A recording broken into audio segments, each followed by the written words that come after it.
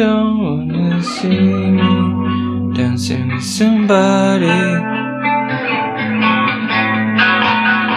if you don't believe anything could stop me, if you don't wanna see me dancing with somebody,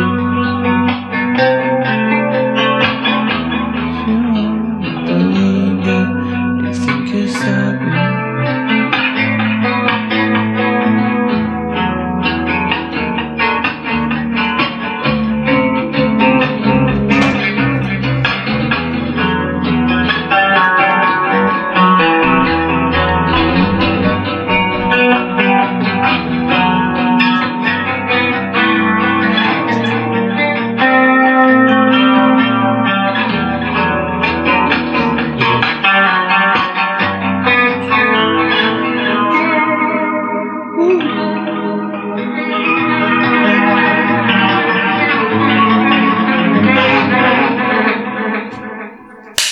Το έκανε το γκάγκ, ωραίος. Μην βαράς το μικρόφωνο, ρε μαλάκα. Ναι. Άστο εκεί τώρα. Εν τω μεταξύ έχουμε εδώ τα φαγητά και όλα αυτά. Και όπως σου είπα και πριν, υπάρχει κόσμος που κάνουν αυτό.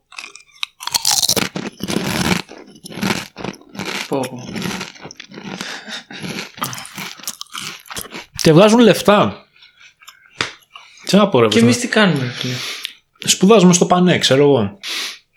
Λοιπόν, νομίζω ότι ήρθε η ώρα για την επίσημη εισαγωγή. Ναι, δεν ξέρω πώς το κάνεις. Δεν υπάρχει καν σχέδιο. Τι έγινε, νομίζατε ότι κάναμε πλάκα χτες? Όχι, έχω άλλον τώρα εδώ. Για τον γκάγκ της υπόθεσης, καλώς ήρθατε στο χειρότερο podcast και το πιο άγνωστο ταυτόχρονα. Σύμφωνα με ένα φίλο θα λέγεται Lakis Koulis podcast. Ο Lakis Koulis, φίλε, ναι. Τι έχουμε? Lakis Koulis γιατί? Δεν σε ρώτησα ποτέ. Γιατί τέτοιο? Δεν ξέρω, για να είμαι ειλικρινής. Το Lakis είναι inside joke που είχαμε με τον Ιπποκράτη και εκεί στην μπάντα. Αλλά επειδή βλέπαμε ότι ερχόταν και ο Koulis, έκανε inside joke. Εντάξει. Lakis Koulis podcast, λοιπόν, επεισόδιο νούμερο 2. Χτες είχαμε, μεταξύ μέσα σε 2 μέρες, έτσι. Ένα διαδοχικά, μπαμ. Πότε θα βγουν δεν ξέρω εντωμεταξύ. Εντάξει. Λοιπόν, πάμε στο ψητό. Συστάσεις. Είσαι εγώ είμαι ο Νίκος Σχολινιάτης, παιδιά. Δεν ήταν ανάγκη να είσαι τόσο επίσημος. Μπορείς να πεις και ψευδόνυμα απλά άμα δεν γουστάρεις. Δηλαδή... Δεν έχω ψευδόνυμο, ρε φίλε. Να πω ότι είμαι ο Grivoorm. Έλα, κόψτε το. Λοιπόν, ο Grivoorm είμαι. Είναι ακόμα χειρότερο από όσο πίστευα. Οκ. Συνάδελφος, συνοδοιπόρος στη μουσική και τη ζωή. Ναι, μωρέ. Ναι, βέβαια. Το πρώτο άτομο που συνάντησα στο Πανέ Αιγαίου και παίξαμε μουσική μαζί, φίλε. Θυμάσαι εποχές? Τι ωραία αυτό. 2015 με κουβάλισε στον Ταμάρι και είδατε την 7χορδη και σε φάση, ω μαλάκα, είσαι 7χορδη. Πω, ναι. Δεν είχα. Όχι, είχα ξαναδεί άλλη μια 7χορδη στη ζωή μου. Ναι, αλλά το έχει τόσο προσβάσιμη όσο εκείνη τη στιγμή, ας πούμε. Ναι. Ρε, γιατί ψαρώνανε όλοι? Πόσο ήμουνα στη Σύρο, 4 χρόνια. Ναι. Όλοι ψαρώνανε με αυτό. Δηλαδή, θυμάσαι. Με την 7χορδη, ναι. Στο live το καλοκαίρι με τις θεατρικές, κάναμε soundcheck τότε εκεί στην Κόφα, το live, το σκατένιο. Και έρχεται ο Ρούχλας και με βλέπει που κάνω soundcheck. Μας κάλασε ο Ρούχλας. Ναι, μου κάνει. Βλέπω καλά, λέει, έχεις 7χορδη? Δεν είναι 7χορδη. Μπορώ να παίξω λίγο. Και με σφάσει. Be my guest, ρε φίλε, τι εννοείς? Ναι. Για κάποιο λόγο νομίζουν ότι είναι nuclear science ή κάτι τέτοιο. Είναι απλά μια 7η χορδή από πάνω, ρε παιδιά. Δηλαδή δεν είναι κάτι. Εγώ, ειδικά στο κούρδισμα που την έχω, drop A, είναι σαν να έχεις μια στάνταρ με μια drop. Δεν ξέρω, ρε φίλε. Συνήθως σκέφτονται τύπου πω είναι μια επιπλέον χορδή, δεν ξέρω τι να την κάνω. Ναι, ξέρω εγώ, να παίζω κόρνα. Ναι, και όσοι έχουν μια 7χορδη, ξέρω εγώ, παίζουν μόνο τις πιο πάνω, ξέρω εγώ. Μόνο τις έξτρα. Και τις άλλες τι τις κάνουν? Δεν τις κάνουν τίποτα. Νιώθω λίγο offended αυτή τη στιγμή. Όχι. Μην είσαι.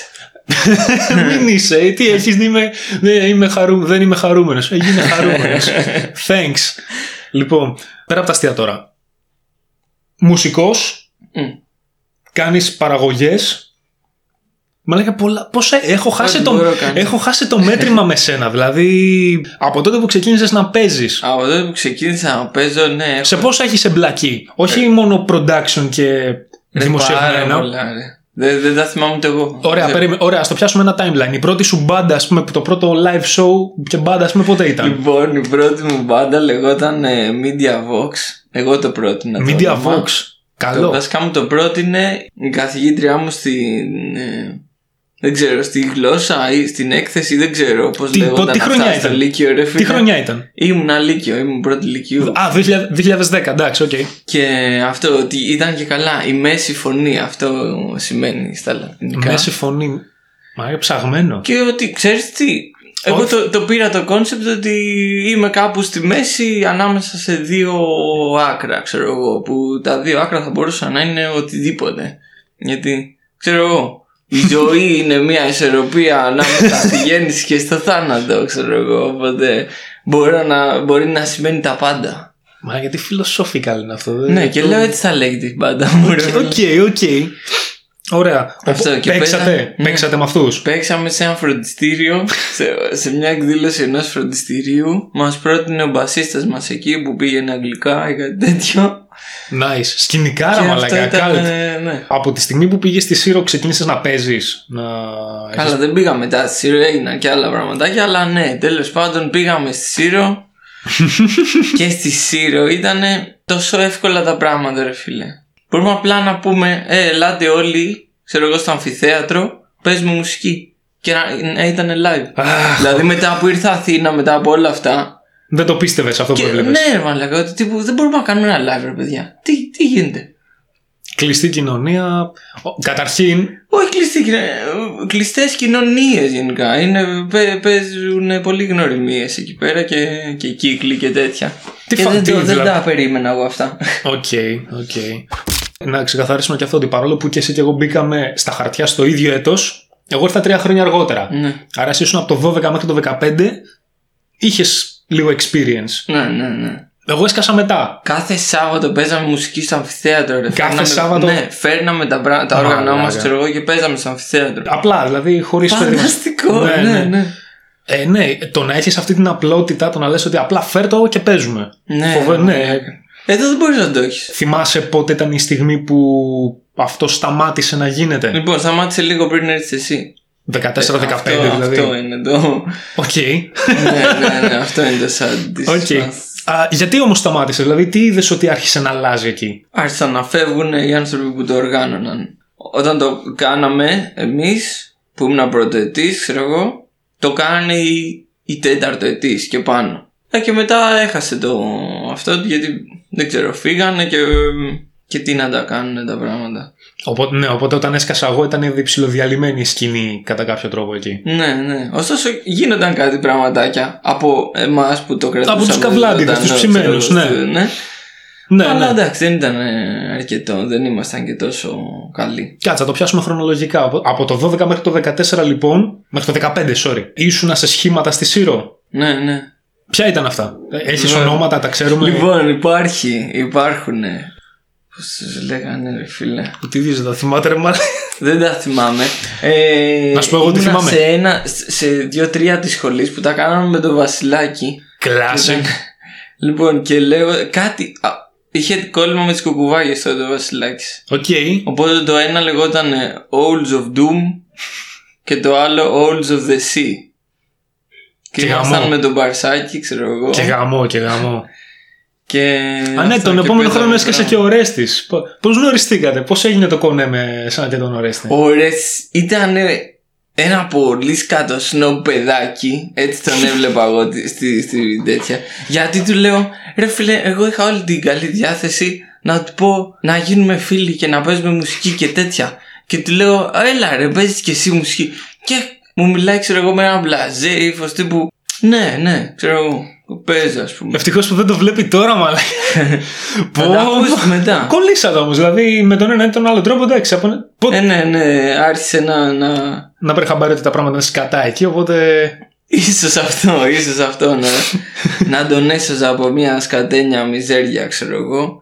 Ήταν τόσο χάλια, ρε εσύ. Εντάξει, θέλω να πω, όσο έτρεχα και εγώ του Καουάι, ναι, είχαμε τα προβλήματα. Προφανώς εσύ το ζήσεις λίγο περισσότερο. Αλλά όταν ήρθα, βασικά το 16 που ξεκίνησα να το τρέχω σχετικά λίγο. Σχετικά με τι, γενικότερα η ζωή ή μουσική? Για μουσική. Ότι δηλαδή πόσο. Μου είπες δηλαδή ότι από το 12 μέχρι και το 14 και 15 ήταν τόσο εύκολο να στήσεις ένα σκηνικό όσο το να πεις παιδιά φέρτε όργανα ξέρω εγώ και το στείλουμε τώρα. Εκεί στο 15 που ήρθες εσύ ήταν αρκετά δύσκολο. Έπρεπε να το... Είχες να πεθαίνει δηλαδή. Ξέρω ρε φίλε, ναι, χάσανε την όρεξή τους τα παιδιά. Και κάποιοι αποφοιτήσανε κιόλας. Δηλαδή οι Pistons, ας πούμε, που τους πρόλαβα λίγο εγώ. Καλά. Αυτοί φύγανε. Ναι, αλλά αυτοί δεν είχαν καμία όρεξη να κάνουν τέτοια πράγματα. Δεν θέλανε να δίνουν εξοπλισμό και τέτοια. Δεν ξέρω, ή τουλάχιστον έτσι το είχα εγώ στο κεφάλι μου. Μπορεί να μην ήταν έτσι.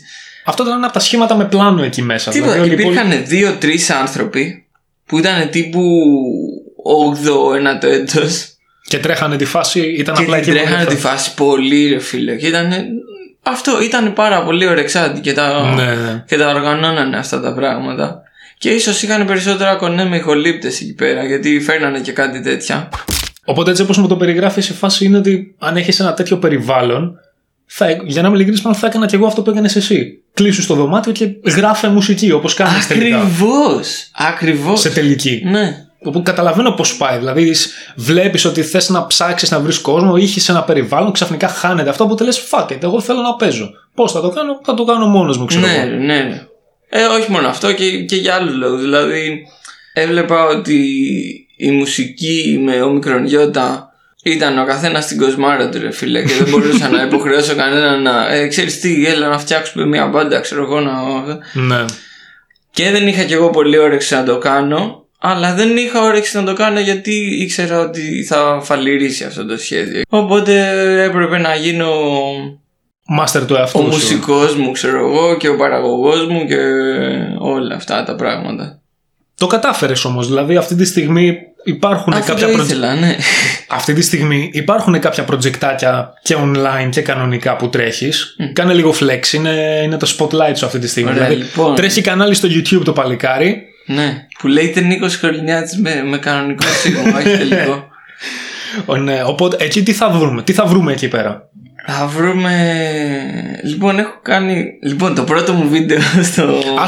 Ας τα αυτά, ρε. Όχι, δεν πάμε χρονολογικά. Θα σου πω, αυτό είναι το ξεκίνημα του Grivoorm, να ξέρεις. Το πρώτο βίντεο που λες. Το Grivoorm είναι ένα προτζεκτάκι. Είναι ένα πολύ πολύ βαρύ και πολύ γρήγορο προτζεκτάκι, γιατί η μουσική που θέλω να ακούω, η βαριά, ξέρω εγώ, θέλω να είναι και γρήγορη και θέλω να είναι πολύ βαριά, αλλά και πολύ γρήγορη.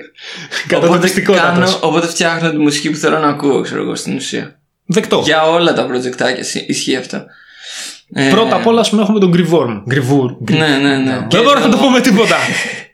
Και αυτό το Grivoorm, τέλος πάντων, το προτζεκτάκι. Τι είδος είναι, τι genre θα έλεγες ότι είναι? Θα μπορούσε να είναι technical grindcore. Ας πούμε, όσο technical μπορεί να γίνει το grindcore. Οπότε έχεις ένα αυτό. Ναι. Από ό,τι έχω δει έχεις κι άλλα. Έχω και το Jesane. Αυτό δεν ξέρω πώς να το λέω. Διασκευές βλέπω ότι κάνεις αυτό. Όχι, όχι ρε, έχω αλμπουμάκια. Έχω ένα άλμπουμ που το έκανα με το FL Studio. Τι εννοείς, και εγώ FL χρησιμοποιώ, γιατί? Όχι, δεν έχεις ιδέα. Εγώ τότε δεν ήξερα τι σημαίνει το mastering, δεν ήξερα τι σημαίνει το mixing, ας πούμε. Τι εννοείς, ακόμα και εγώ δεν ξέρω τι σημαίνει πρακτικά σε τελική. Λοιπόν, αυτό που έκανα με το FL Studio, ένα τραγούδι μου να είναι ένα pattern. Ένα layer. Ένα κομματάκι. Στην ουσία, για αυτούς που δεν ξέρουν, να πούμε ότι το ένα pattern, ξέρω εγώ, είναι ένα κομμάτι που χρησιμοποιείς στο τραγούδι και το επαναλαμβάνεις και τέτοια πράγματα. Εγώ έκανα ένα τραγούδι. Ναι. Φανταστείτε ότι είναι στρώματα, ρε παιδί μου, όταν έχεις το interface του FL, ότι έχεις πολλά layers και στο ένα layer βάζεις drums, στο άλλο bass, στο άλλο κιθάρες, ιστορίες και αυτά. Οπότε εσύ λες ότι το χρησιμοποίησες σε ένα layer έβαζες τα πάντα. Γαμάτο, καλτ. Και επαναλήψεις μέσα στο layer, δηλαδή δεν. Και αυτό είναι το Jesane. Έτσι ξεκίνησε τουλάχιστον. Και τώρα που είναι, σε τι φάση? Τώρα εντάξει, τώρα είναι. Να μιλήσω για τα προγράμματα. Ποια προγράμματα? Τώρα δεν δουλεύω από ένα πρόγραμμα μόνο. Ναι, δουλεύεις. Ηχογραφώ από το Audacity, το περνάω στο Reaper, το μιξάρω στο Reaper, το μαστεράρω στο FL πάλι. Κάνεις master στο FL? Ναι. Εγώ κάνω mix στο FL. Είναι πιο εύκολο, ρε φίλε. Δεν ξέρω, πού κάνεις master εσύ? Δεν κάνω. Επιτόπου mix master στο FL. Α, ναι. Δηλαδή το βάζω μετά στα monitors και κάνω. Το επιτόπου δεν είναι τόσο καλό. Αλλά τέλος πάντων, ναι. Πάω πολύ με το αυτή, ρε εσύ. Άμα μου ακούγεται, είναι η φάση ότι αν ακούγεται καλά. Το ξέρω. Αυτά είναι τα ατομικά project, ωστόσο. Υπάρχει ένα μεγάλο. Ένα πρόσφατο μεγάλο. Κάνε flex. Λοιπόν, υπάρχουν και οι Great Black Shark, παιδιά. Link στην περιγραφή. Λοιπόν, πες λίγο ιστορία για αυτούς, γιατί... Ο drummer μας, τέλος πάντων, με τον οποίο έχω μια αποκλειστική σχέση από το πώς το λένε, Βασιλάκης μορφάρα. Ο Βασιλάκης που κάναμε τους Souls of Doom που έλεγα πριν, και τους Souls of the Sea και Landing in Andromeda. Γιατί τότε μας άρεσε και η, πώς το λένε, post-rock με space στην τέτοια. Καλά. Και πάω μια μέρα σπίτι του και φορούσα μια μπλούζα καρχαρία, γιατί οι καρχαρίες είναι και η αγαπημένη μου και του Βασιλάκη. Και μου λέει ότι είχε διαβάσει ένα post στο Reddit, κάτι τέτοιο, που κάποιος έλεγε τέλος πάντων ότι δεν είναι λίγο ρατσιστικό που δεν υπάρχει Great Black Shark και υπάρχει μόνο Great White Shark. και την πήραμε αυτή την ιδεούλα, τσούκου και την κάναμε ένα όνομα. The Great Black Shark, ωραία. Και εμείς θα avenge τη φάση. Θα avenge τις καρχαρίες. Ναι, avenge τις καρχαριοφόλντ. Φοβό χάλια. Οκ. Οπότε πότε ξεκίνησε αυτό? Δηλαδή αυτή η προεργασία που μου περιγράφεις πότε έγινε? Ή το 17 ή το 18. Δεν θυμάμαι. Νομίζω 17. Από τότε. Τέλη 17, αρχές 18. Και από τότε ψάχνατε άλλα μέλη ή μπήκατε σε φάση πάμε να γράψουμε μουσική να βγάλουμε παρά έξω? Πώς έγινε? Ο Lakis έψαχνε άλλα μέλη. Εγώ δεν ήθελα. Γιατί εντάξει ρε φίλε, θα έπαιζα ή κιθάρα ή μπάσο και θα ήμουν και φωνή. Οπότε ήμασταν κάπως ολοκληρωμένοι, ας πούμε. Έχω ταλαιπωρηθεί πάρα πολύ με τις μπάντες και να κάθομαι να οργανώνω ανθρώπους και να τους λέω ότι ξέρω εγώ, να ρωτάω για πότε σε βολεύει να κάνουμε πρόβα και τέτοιες βλακίες. Ήθελα να είμαστε 2 άτομα ρε φίλε, για να το λέμε, να λέμε ωραία, έλα ξέρω εγώ, πάμε, μπορείς εσύ, μπορώ και εγώ, τέλος. Να κανονίζει την πρόβα αμέσως. Πώς ήταν η Χόρχε Χέντβιλε ένα πράγμα? Ακριβώς. Εσύ και ο Καπλάνης. Ναι. Μπάμε, θες να πάμε να παίξουμε? Το σκεπτικό ήταν αυτό. Άρα είχε και ο Βασιλάκης αυτή την κούραση, αυτό το πράγμα, το να κάτσει να τους μαζέψει λίγο? Αυτός δεν τον ένοιαζε. Ήταν λίγο πιο... Γιατί ήταν ήδη στους Καλόγκ, οι οποίοι ήταν μια μπάντα με τύμπανα, μπάσο και φωνή. Link στην περιγραφή και πάλι, αν υπάρχει. Ωραία. Οπότε από τις στάχτες των Καλόγκ βγήκαν οι Great Black Shark? Θα μπορούσε, όχι. Περπατάνε, σέρνονται. Ναι, κατάλαβα. Τέλος πάντων. Όταν τελειώσει όλη η φάση με COVID, για αυτά παίζει να τα δούμε και τα 2 live? Δεν νομίζω. Πιο πιθανό είναι Great Black Shark, ωστόσο. Εννοείται. Αλλά τέλος πάντων ήθελε και μια κιθάρα ο Βασιλάκης. Άρα 3 piece. Ναι, όχι 2 που πήγαινες εσύ. Αυτό ακόμα παλεύουμε. Δηλαδή τον βρήκαμε τον κιθαρίστα. Ένας παιδικός του φίλος ήτανε και τα βρήκαμε πάρα πολύ καλά. Συνεννοούμαστε τέλεια. Καλό αυτό. Ναι, αυτό είναι φοβερό. Αυτό που δεν είναι και τόσο καλό με τη φάση είναι ότι δουλεύει πάρα πολύ, τέλος πάντων, και το βλέπουμε πολύ λίγο. Παρ' όλα αυτά, από τότε που το αρχίσατε, έχετε παίξει αρκετά, έχετε βγάλει και αρκετά. Ναι. Και το 19 βγήκε και δουλειά, ας πούμε official, ένα full length. Ναι. Πες μου γι' αυτό. 9 κομματάκια, 10 μαζί με τον bonus. Once again link στην περιγραφή. Και το album. Ναι, για το album, το full length. Υπάρχουν τα demo. Το full length είναι στην ουσία είναι τα demo. Είναι 3 κομμάτια το καθένα, που τα φτιάξαμε λίγο καλύτερα τέλος πάντων, γιατί μπήκε και ένα 4ο μέλος για το album. Μπήκε Γενάδιος, ο οποίος κάνει τα μπλιμπλίκια εκεί πέρα. Έχει ένα synthesizer και sampling και τέτοια, Και έχει και 3 καινούργια κομμάτια από αυτά που τα προβάραμε μαζί με τον Γενάδιο. 6 από τα demo και 3 original. Original, καινούργια, εκ νέου γραμμένα. Στίχοι μιλάνε όλοι για γκόμενες, νομίζω. Κυρίως για τις πρώην μου.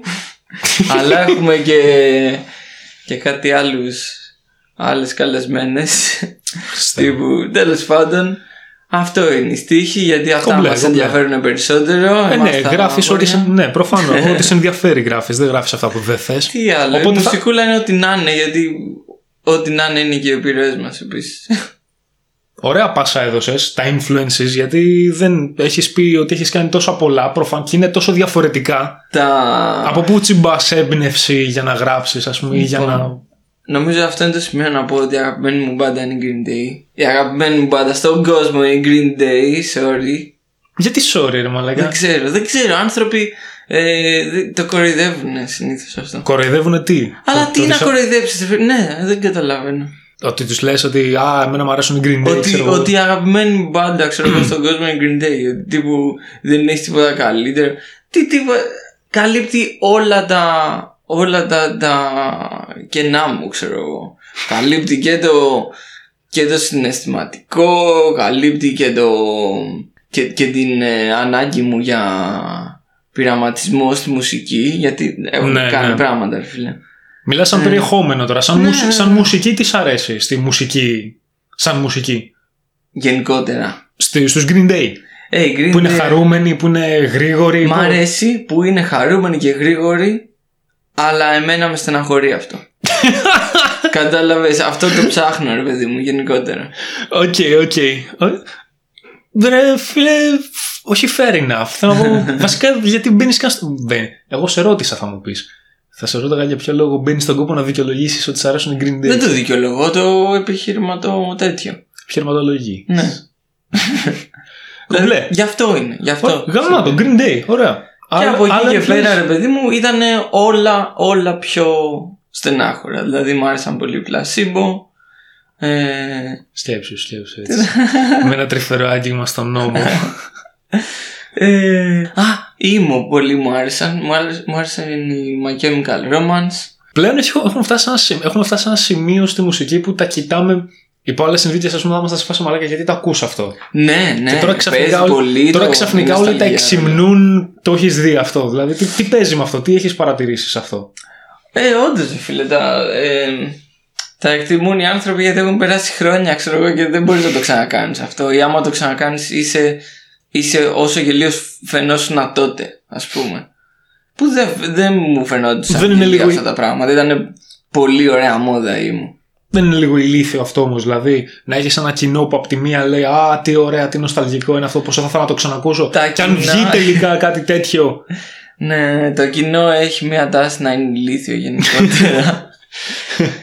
Όχι, μην προσβάλλεστε, μην φεύγετε. Τα ένα άτομο που είναι βλέπει. Ναι ρε φίλε, δηλαδή το κοινό σαν μάζα τείνει να είναι απλό στη σκέψη του, ας πούμε, και πολύ γρήγορο στις αποφάσεις του για οτιδήποτε. Ναι, είναι λίγο γελίο αυτό. Wow. Αλλά ξέρω εγώ, ο καθένας είναι μόνος του στην τελική, και αν ρωτήσεις τον καθένα θα έχει πράγματα να σου πει, ας πούμε. Απλά όλοι μαζί φαίνονται χαζοί. Ο καθένας ξεχωριστά έχει όντως άποψη, φαντάζομαι. Δεν ξέρω, δεν τους έχω ρωτήσει όλους. Τι κοινωνιολογικός εφιάλτης είναι αυτός που μας βρήκε εδώ πέρα? Δεν έχεις ιδέα πως θα αναλύω.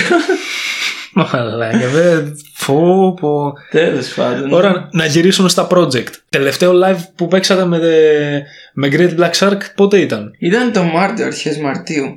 Τώρα που το σκέφτομαι, το τελευταίο live εκεί το Μάρτιο, μετά έσκασε καραντίνα, έτσι. Ακριβώς μετά, ναι. Πω πακέτο. Μαλακία. Έχετε ξαναπαίξει από τότε? Ή προβάρει γενικά? Έχουμε προβάρει 2 φορές μετά την καραντίνα. Παίζει. 3. 2-3 μετά την καραντίνα. Ναι. Δηλαδή τελείωσε τον Μάιο, Ιούνιο, είναι Οκτώβριος, τώρα πάει Νοέμβριος. Έλα ρε. Ναι. Και μπαίνω στρατό τον Νοέμβρη. Το χάνουμε το παλικάρι, τον μουσικό μας πάει. Ναι. Εκτός από μουσική, ξέρω ότι κάνεις και artwork. Ναι. Illustration και αυτά. Ναι μωρέ, ναι, ασχολούμαι. Γιατί ζωγραφίζω, ξέρω. Σελίδα στο Facebook, σκίτσα του Κολυνιάτη. Όχι μωρέ. Το ζητούμενο είναι να σπαμάρουμε όσο περισσότερο γίνεται.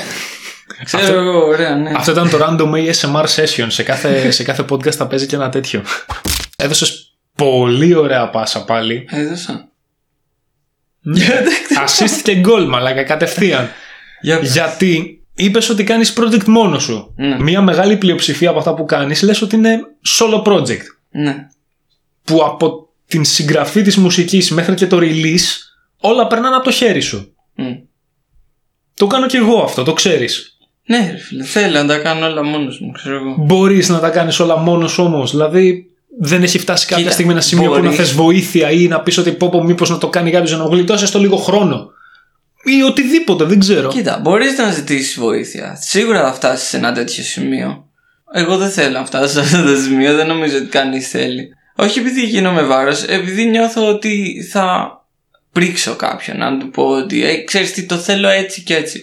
Οπότε, αν θα ζητήσω βοήθεια, θα ζητήσω βοήθεια για ένα κομμάτι που όντως. Θες ένα creative input από κάποιον άλλον. Ακριβώς, ναι. Άρα λες ότι δεν ζητάς βοήθεια. Δεν θέλω βοήθεια, θέλω συμμετοχή, ξέρω εγώ. Ένα feature. Ναι. Κυρίως γιατί αυτό, έχεις κάτι στο νου σου και θες εσύ να το φτάσεις στο σημείο που το φαντάζεσαι. Ναι, και όχι μόνο επειδή θέλω να το κάνω μόνος μου και θέλω να ανακαλύπτω, ρε παιδί μου, την οπτική, ξέρω εγώ, από τις άλλες θέσεις, ας πούμε, που θα μπορούσα να έχω σε ένα project.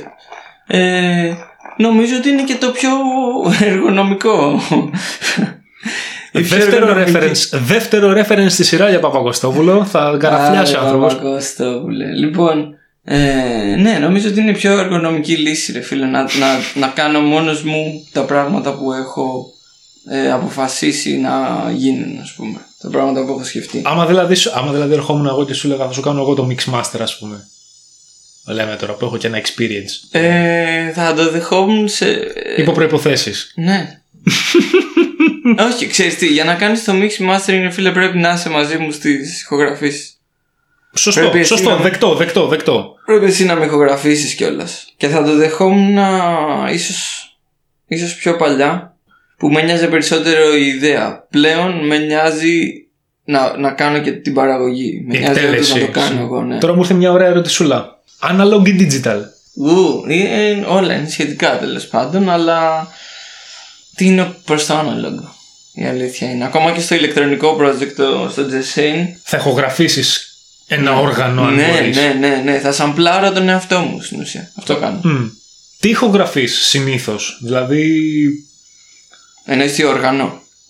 Όχι μόνο. Δηλαδή, πιάσουμε ας πούμε τον Grivoorm, το τελευταίο άλμπουμ που, by the way, παιδιά, έχω να το λέω. Δηλαδή, το τελευταίο άλμπουμάκι που βγάλες, Zagrut. Ναι, Zagrut, οκ. Μα λέγα αμόρφωτος χτες και σήμερα από πακέτο. Το τελευταίο άλμπουμάκι, φίλε, είναι τίγκα στα riffs. Και ώρες έπιανα τον εαυτό μου να γελάει. Όχι όμως με την έννοια του. Σου λέω, τι ανέκδοτο είναι αυτό. συμπυκνωμένη βαριά μουσική. Για να καταλάβετε λίγο τι παίζει, το άλμπουμ είναι 9,5 λεπτά σε διάρκεια και έχει 14 κομμάτια. Ναι. Εκ των οποίων τα 3-4 είναι και skits. Ναι, και ένα bonus. Τι skit είναι αυτά, για ποιο λόγο τα έβαλες αυτά, ας πούμε? Δηλαδή, εκεί ήταν το σημείο που έπιασα τον εαυτό μου να γελάει και πραγματικά σου λέω, αναρωτήθηκα, μα γιατί ακούω, τι έχω βάλει, τι γίνεται εδώ μέσα. Υπήρχε μια καταιγίδα από riffs, πολύ new metal riffs, οφείλω να ομολογήσω. Είχε μερικά, ναι. Δεν ξέρω αν έφταιγε το ότι δεν τα κολλάκευε. Συγγνώμη, οφείλω να σου το πω. Νιώθω ότι κάποιες φορές δεν σε κολλάκευε το mix. Ναι, αντιλαμβάνομαι δηλαδή το aesthetic που θες να περάσεις με τον ήχο, αλλά πιστεύω ότι αυτά τα riffs έπρεπε να είναι crunchy crystal clear, γιατί είναι γαμάτα riffs. Σου δίνω prop και σε κράζω ταυτόχρονα, δεν ξέρω πώς γίνεται. Καλά, ναι ρε φίλε, όντως έτσι συμβαίνει. Και το παρατήρησα πριν το δημοσίευσω και το δημοσίευσα έτσι. Οπότε it is what it is. Είναι ακριβώς, είναι επίτηδες έτσι. Όχι δηλαδή δεν έχω πρόβλημα να χαντακώσω τα riffs μου, γιατί ξέρεις τι, το aesthetic αυτού του CD. Το Grivoorm έχει συμβεί για να είναι, πώς το λένε, είναι η εξάσκησή μου στην κιθάρα. Αυτό είναι τα riffs. Έτσι εξασκούμε εγώ. Okay. Στη μουσική και στην παραγωγή και σε όλα, τέλος πάντων. Τυπικά έχω αυτό, για να γυρίσω και στην ερώτηση κιόλας. Έκανα 2 ερωτήσεις και δεν τις απάντησες κιόλας. Γιατί με πιάσε η πάρλα. Πρώτα απ' όλα, ας πούμε, για το τελευταίο projectάκι. Ηχογράφησες τα πάντα. Ναι. Drums, μπάσα, κιθάρες, φωνές. Τα drums τα προγραμμάτισα. Μπορείς όμως να παίξεις. Δηλαδή θεωρείσαι multi-instrumentalist, ρε παιδί μου, άμα χρειαστεί. Ναι. Εντάξει, δεν μπορώ να παίξω τέτοια τύμπανα, γι' αυτό δεν το έκανα. Μπορείς όμως ίσως να συμβεί ένα αλμπουμάκι που να παίζω όντως τύμπανα. Θα είναι λίγο πιο απλό, θα είναι mincecore αυτό. Το ξέρεις το είδος, το mincecore? Με έχουν γλεντήσει 2 φορές. Χτες όλος μου λέγε για βιρτουόζους και κιθάρες και τώρα είμαι σε φάση τι μου λες, δεν ξέρω, όχι. Mean score. Τι είναι αυτό? Είναι σαν brutal punk, ας πούμε. Άρα δηλαδή εκεί θα κάνεις εξάσκηση στα drums, όπως λες ότι Grivoorm. Ναι, θα κάνω παντού, ναι. Άρα, μαλάκα, έχουμε ελβετικό σουγιά εδώ πέρα. Δηλαδή, έχεις έναν τύπο που γράφει όλα τα όργανα, που κάνει production, recording, mixing, mastering, engineering, artwork, δημοσίευση. Συχαμερό artwork. Ναι, να το πούμε κι αυτό. Βέβαια, σου είπα, σε ποιο track ήταν που σου είπα ότι έχει μια φωτογραφία η οποία είναι φοβερή? Που σου στέλνω το track και σου λέω. Δεν θυμάμαι τι μου έστειλες. Μου έστειλες την πεθαμένη γάτα ή. Όχι. Όχι, ρε, ήταν μαύρο φόντο και ήταν ένα κουτάλι που είχε μια σταγονίτσα. Ναι, ρε φίλε, ήταν μια οδοντόβουρτσα. Ναι. Το κεφάλι της οδοντόβουρτσας που είχε από πάνω του μια σταγονίτσα, η οποία είχε μέσα της άλλη μια σταγονίτσα. Φίλε, αυτή η φωτογραφία είναι χρυσορυχείο. Είναι καλή, δεν ξέρω πώς.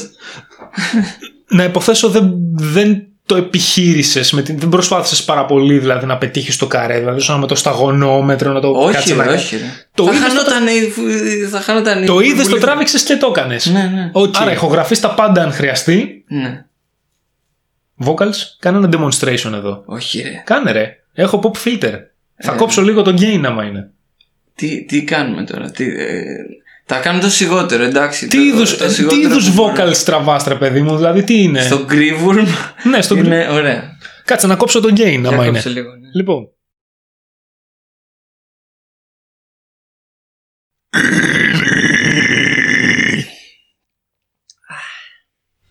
Αυτό θα είναι πολύ ενδιαφέρον να... Για να δούμε πώς θα το μιξάρεις, ναι. Οκ. Και Jesane επίσης ηχογραφείς. Εκεί φτιάχνεις beat, παραγωγή. Και ηχογραφώ μπάσο και κιθάρα. Μπάσο, κιθάρα και vocals. Και vocals, ναι. Με κλασικό interface, δηλαδή φαντάζομαι κλασική μια καρτούλα. Τα vocals με το κινητό τα γράφω. Γιατί θέλω να είναι λίγο σκουπιδένια. Το παλικάρι το έχει πάει σε άλλο επίπεδο πραγματικά. Και γιατί τους βάζω beat crusher, για να έχει πιο 8-bit αισθητική. Το περιέγραψες πολύ ωραία, γιατί ήταν η λέξη που ήταν ο όρος που ήθελα να περιγράψω το project και δεν μου ερχόταν 8-bit. 8-bit. Πόσο δίκιο. Έτσι ξεκίνησε. Σου λέω, το πρώτο άλμπουμ είναι 8-bit πράγματα. Αυτό. Όπως είπα και πριν, έχουμε λίγο ιστοριούλα εσύ και εγώ, κατά μία έννοια. Βασικά μου κάνεις τη ζωή εύκολη αυτό. Δηλαδή, τι ωραία. με την έννοια, πραγματικά, άμα δεν ήσουν εσύ, σου λέω δεν θα υπήρχαν μάλλον Kawaii Sharks. Τουλάχιστον δεν θα μπορούσαν να προβάρουνε όπως προβάρανε. Πιστεύω. Πολύ ωραία. Το πρώτο live το θυμάσαι το 16, που ήμασταν DFT ακόμα. Ναι, το θυμάμαι, ήταν στην ταράτσα, Στην ταράτσα, το Cringe Festival, αλλά για το ίδιο.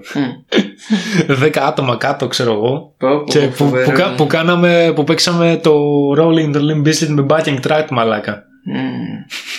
Και εσύ λίγο απλά κάνατε moshpit μόνοι σας. Ναι ρε φίλε, γιατί το νιώθαμε, γιατί αυτό. Γιατί ήμασταν κάποτε νιου μεταλλάδες. Αλήθεια. Ναι. Τι άκουγες από νιου?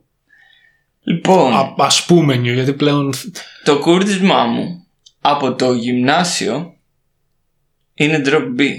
Σε και κιθάρες. ξέρεις γιατί είναι drop B? Σε κιθάρες, μπάσα ή τα πάντα? Πάντα. Σε ό,τι έγχορδο έχεις. Εκτός από την κλασική που είναι εντάξει, το δίεση. Ναι, ρε, άστε την κλασική σου. Ναι, ωραία. Όλα τα έγχορδα, δηλαδή τα ηλεκτρικά που έχεις, είναι σε drop B. Γιατί? Για τη Slipknot, φίλε. Είναι η Slipknot new metal. Είναι, εντάξει ρε φίλε, είναι. Τι άλλο μπορεί να είναι? Είναι new metal, έτσι ξεκίνησε. Και ακόμα έτσι πάει βασικά, τι λέω. Εντάξει, αυτό είναι τώρα. Ανοίγεις μεγάλη κουβέντα, γιατί όσο μεγαλώνεις, πόσο μπορείς να κλαψουρίζεις. Η θεματολογία της New είναι λίγο κλαψομούνι κι αυτό. Δεν μπορείς να κλαψουρίζεις, γι' αυτό είναι βλακίες τα τελευταία που βγάζουνε. Sorry. Όχι, ρε, το The Great Chapter είναι με χαλατό. Άντε μέχρι εκεί, δεν θέλω άλλο. Δεν θέλω άλλο. Άρα λοιπόν εσύ από Slipknot, από ό,τι κατάλαβα, είσαι μέχρι Iowa. Ναι. Τα δύο πρώτα δηλαδή. Ναι. Εντάξει, μπορώ να καταλάβω γιατί, Ωραία, από Slipknot μέχρι εκεί. Άλλο, υπάρχει κανένα άλλο, ας πούμε, που το έχεις και λίγο. Εντάξει, Linkin Park υπήρχαν. Αυτοί μάλλον μας χώσαν στη μουσική. Ναι, ήταν πολύ ωραία τα πράγματα. Θα γίνει 20 χρονών πώς έχει σήμερα, 19. Σε 5 μέρες, 24, στις 24 του μήνα, το Hybrid Theory γίνεται 20 χρονών. Το Hybrid Theory μου με πέθανε. Αυτά. Συντάρα. Και μετά, στο πρώτο έτος πλέον, ξανά έγινα λίγο μεταλλάς με Deftones, φίλε. Και βγάλανε και καινούριο άλμπουμ τώρα. Πώς το βλέπεις, πώς σου φάνηκε? Το άκουσες καταρχήν? Άκουσα όσο μπόρεσα. Δεν μου... Κατάλαβα. Τι να σου πω ρε φίλε, ωραία η φασούλα. Σαν άκουγα ένα space themed post-rock αλμπουμάκι, ξέρω εγώ, mix στο YouTube. Αυτό. Δηλαδή, καλό είναι για ατμόσφαιρα. Πάντα ήταν καλή η Deftones για ατμόσφαιρα. Αλλά είχαν και κάποια κομματάκια που σου μένανε ρε φίλε. Αυτό το Be Quiet and Drive μου έχει φάει την καρδιά μου, να πούμε. Το Around the Fair ήταν ωραίο CD. Αλλά το Pinnacle White Pony. Το best Deftones ever, δηλαδή White Pony. Ναι, συμφωνώ. Και συμφωνώ γιατί... Αν και έχει και λίγο σαπίλα στην κιθάρα, δηλαδή δεν είναι τόσο γυαλισμένη η κιθάρα όσο ήταν στο Around the Fair. Οι κιθάρες στο Around the Fair είναι πιο κρυστάλλινες, πιο crunchy. Έχει λίγο μια βρωμιά του μικροφόνου. Δηλαδή έχουν κάνει αυτό το περίεργο πράγμα στο White Pony, ότι παρά το γεγονός ότι οι κιθάρες είναι λίγο πιο σάπιες, σε σχέση ίσως είναι χειρότερες θα έλεγα από άποψη παραγωγής. Δεν ξέρω, μπορεί. Δηλαδή θυμίζουν το Adrenaline το άλμπουμ οι κιθάρες. Άμα βάλεις να ακούσεις το Engine No. 9 ας πούμε και το Pink Magic, θα ακούσεις λίγο την ομοιότητα. Εντάξει, άμα έχει και το Pink Magic να συγκρίνεις, ναι. Με το που ανοίγει το Pink Magic ακούς feedback από ενισχυτή ρε μαλάκα. Ακούς αυτό το... Και καλά, ναι μωρέ, ναι, εντάξει. Οπότε είσαι Deftones, Linkin Park και Slipknot ανάποδα. Deftones. Ρε τους Deftones. Τι δε... Rest in peace Chi κιόλας. Έχουν χάσει τον μπασίστα τους. Και γαμώ τα φίλης είχε μαλάκα μπασίστας. Ήταν ωραία έτσι φυσιογνωμία. Δηλαδή εντάξει, ένα μπασίστα γιατί δεν μπορείς να τον θαυμάσεις και για πολλά, ξέρω εγώ, για το παίξιμο. Οπότε είχε ωραία και σε new metal επίπεδα πρέπει να τον θαυμάζεις για την προσωπικότητά του περισσότερο, ξέρω εγώ. Fieldy ας πούμε. Κλικ. Ναι.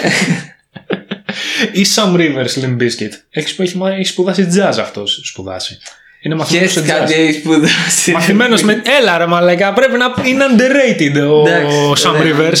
Εντάξει, ναι.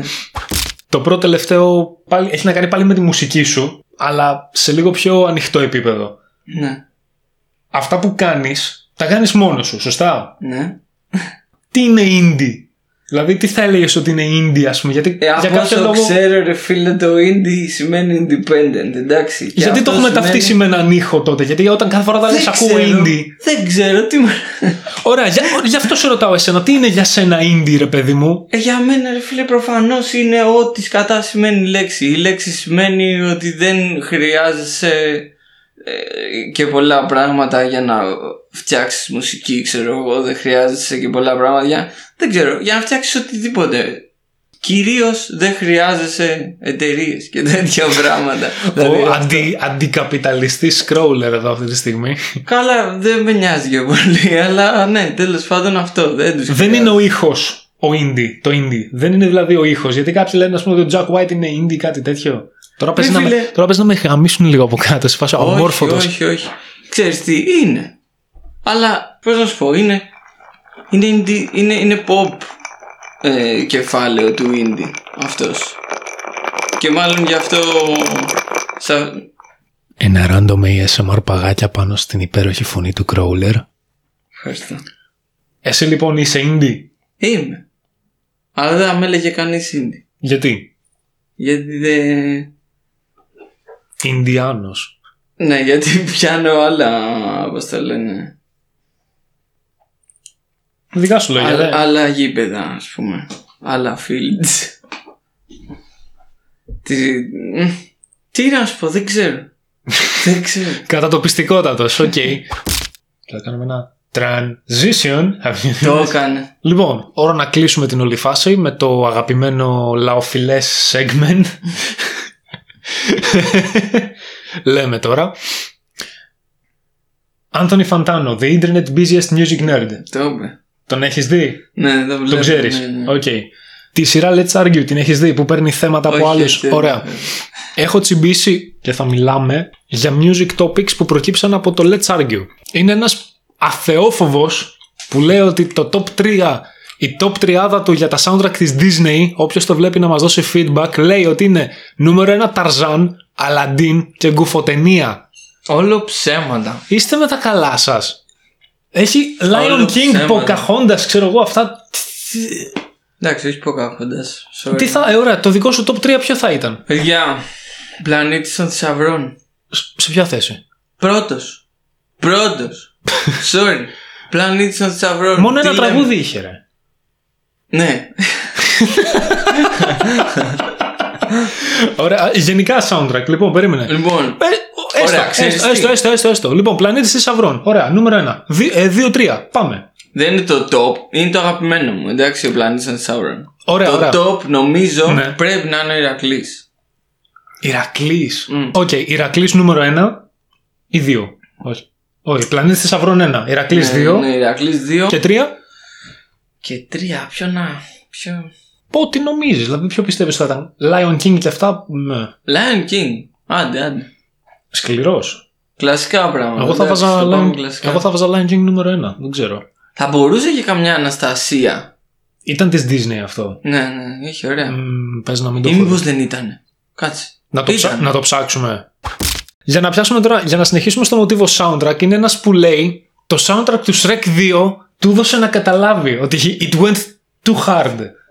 Φίλε, ναι, αυτό έκανε. Με το που ξεκινάει, θυμάσαι? Το soundtrack του Shrek 2 είναι το καλύτερο soundtrack σε ταινία κινουμένων σχεδίων που έχω ακούσει στη ζωάρα μου. Δηλαδή δεν υπάρχει, ρε φίλε, είναι τόσα πολλά και είναι όλα τόσο καλά. Ποιος κατά τα επέλεξε, ρε μαλάκα? Είναι τόσο καλά όλα.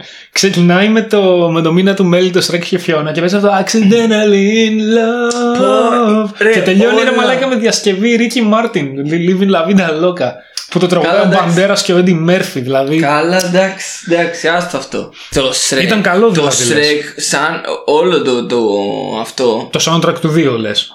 Και όλο το Shrek γενικότερα έχει τα καλύτερα κομμάτια που έχω ακούσει. Δηλαδή. Ναι. Έχει Eels.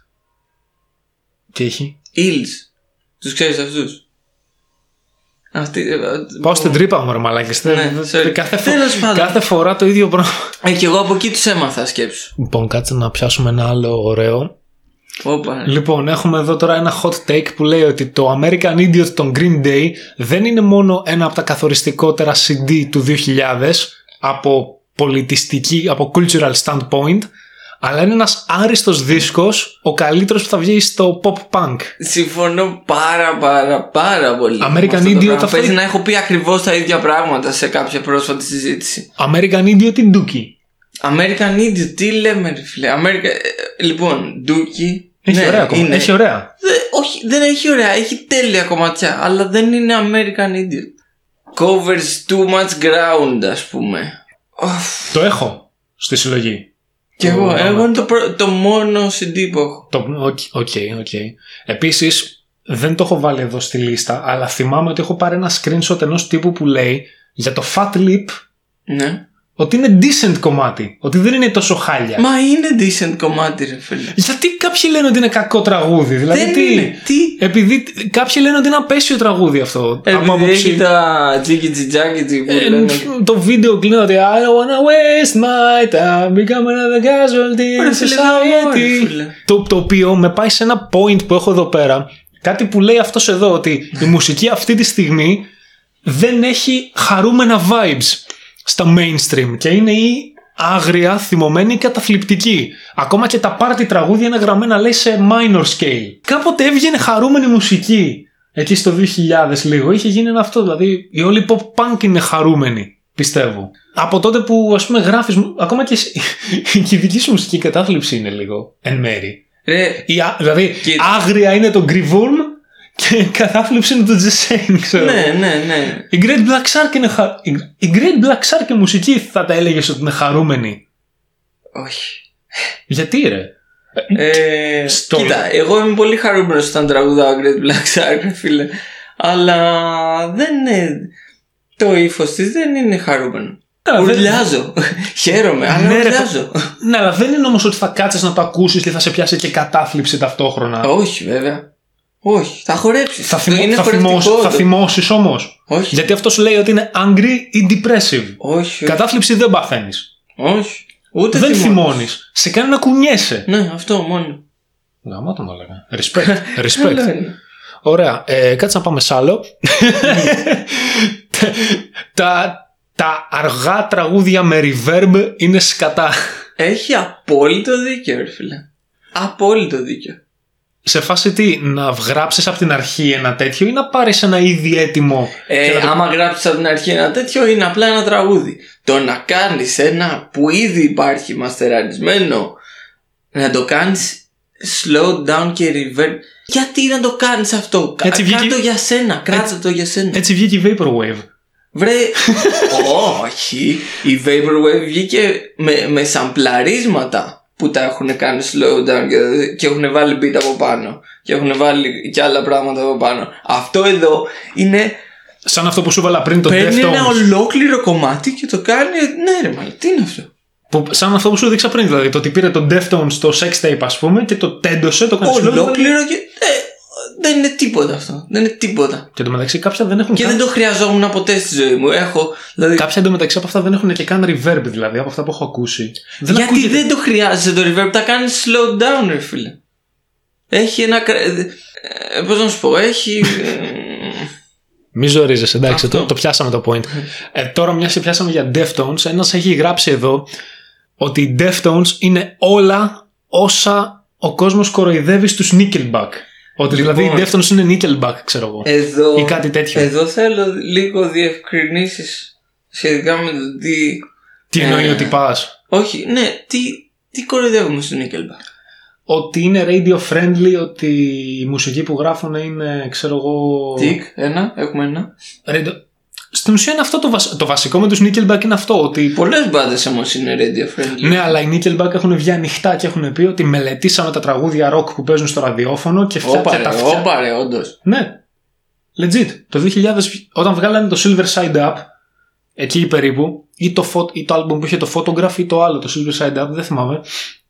Βγήκανε και είπανε ότι μελετήσαμε τα τραγούδια που βγήκαν στο ραδιόφωνο, τα rock κομμάτια που παίζουν στο ραδιόφωνο, και αντιγράψαμε τη φόρμουλά τους για να είναι όσο το δυνατόν πιο προσβάσιμα και όσο το δυνατόν πιο πολλά παίξιματα να έχει στο ραδιόφωνο.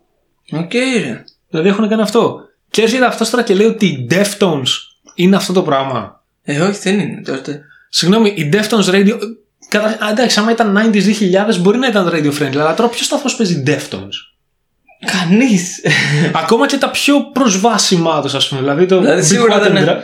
Κοίτα ρε φίλε, ο σκοπός των Deftones νομίζω ότι με τον τελευταίο τουλάχιστον ήταν εντάξει, θα κάνουμε έναν ήχο λίγο πιο καινούριο από αυτό που έχουμε κάνει ήδη, ξέρω εγώ. Έχουν μεγαλώσει όμως κιόλας, έτσι, δηλαδή. Ναι, και ότι θα προσπαθήσουμε να την υποστηρίξουμε αυτή τη φάση όπως μπορούμε, ξέρω εγώ, γιατί έχουμε μεγαλώσει και δεν έχουμε και τόση όρεξη για τέτοια πράγματα.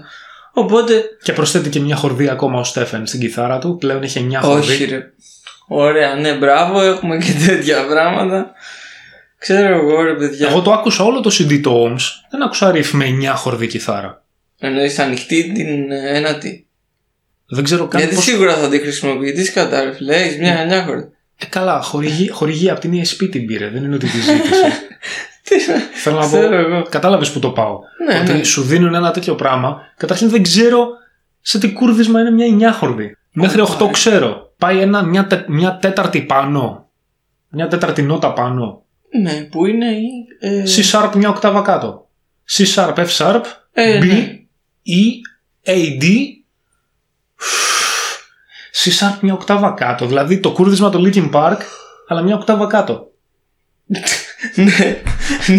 Fuck this shit ρε μαλάκα, πάω παίξε μπάσο. Άντε. με τις μαλακίες. Τι να κάνει. Αυτό που λέει πάντως όχι, για κανένα λόγο. Οι Deftones είναι αυτό που.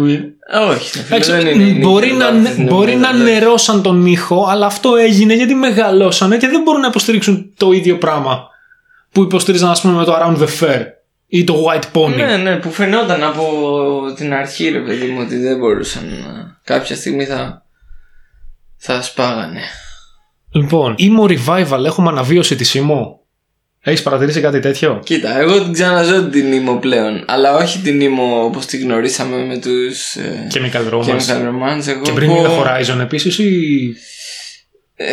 Αυτό συμβαίνει στις μεταλλοκοινωνίες. Αλλά εγώ ακούω πλέον Midwest Emo. Ο τύπος λοιπόν λέει εδώ πέρα ότι η Emo αναβίωση δεν είναι το ίδιο, δεν είναι τόσο χάλια όσο φαίνεται, γιατί περιέχει θεματολογία από συγκροτήματα του παρελθόντος. Κοίτα, πίσω του έχει American Football. Αυτό δεν είναι κλασικό emo, ξέρω εγώ. Αυτό είναι Midwest emo. Οπότε θα συμπεράνω ότι μιλάει γι' αυτό, ξέρω εγώ. Και ρε φίλε, είναι μια χαρά. Μια χαρά είναι το revival. Το point του Φαντάνο είναι ότι και καλά πας να αναβιώσεις κάτι το οποίο έχει υπάρξει ήδη. Πώς κάνουν, ας πούμε, η Greta Van Fleet με τους Led Zeppelin. Ότι πας να κάνεις μια ίδια θεματολογία. Ας πούμε, η νεοήμο, ας πούμε, που σκάει τώρα, είναι αντιγραφή της παλιάς ή προσφέρει κάτι καινούριο? Αυτό είναι η διαφωνία αυτού, ας πούμε. Προσφέρει πολύ λίγα καινούργια πράγματα, γιατί κάπως πρέπει να χαρακτηριστεί ως emo, ξέρω εγώ. Αλλά ρε φίλε, είμαι πολύ ok με αυτό. Δηλαδή, by the way, ξέρω, εμένα μου αρέσει αυτό το είδος συγκεκριμένα. Άρα έχω περισσότερες επιλογές ως προς το ποια μπάντα είναι πιο κοντά σε αυτό που σκέφτομαι εγώ για τη φάση του emo. By the way, με τον COVID τώρα, ξέρεις τι αναβλήθηκαν? Το Reunion My Chemical Romance και Rage Against the Machine.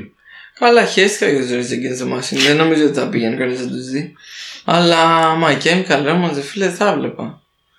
Επίσης, ξέρεις τι μου χάλασε πολύ? Θα ήθελα να δω πολύ τους Red Hot Chili Peppers, φίλε. Πλήρωσα 50 ευρώ για το γαμίδι το εισιτήριο. Που ξαναπήγε και ο Φρουσιάντε.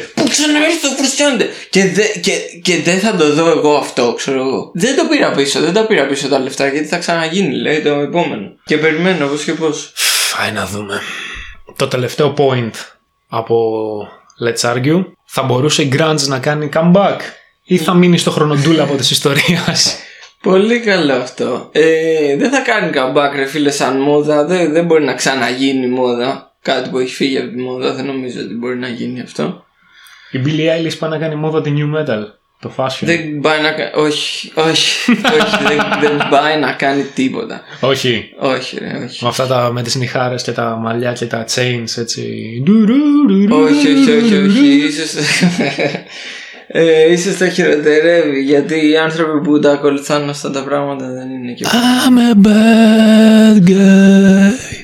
Άρα δεν το βλέπεις, φίλε. Αυτό το Long Dark Blue είναι ένα πολύ αγαπημένο μου άλμπουμ. Και ναι, υπάρχουν αξιόλογες grunge μπάντες ακόμα, αλλά δεν νομίζω ότι θα γίνει pop ποτέ. Όχι post-grunge τύπου Foo Fighters, ας πούμε, και τέτοια. Grunge που το πιάσαν από την αρχή του, το original, ας πούμε. Ναι, αυτή εδώ πέρα είναι πολύ καλή. Δεν θυμάμαι πώς τους λένε καταρχάς. Αλλά θα το ψάξουμε, ρε. Αυτό το άλμπουμ, ρε φίλε, είναι φοβερό.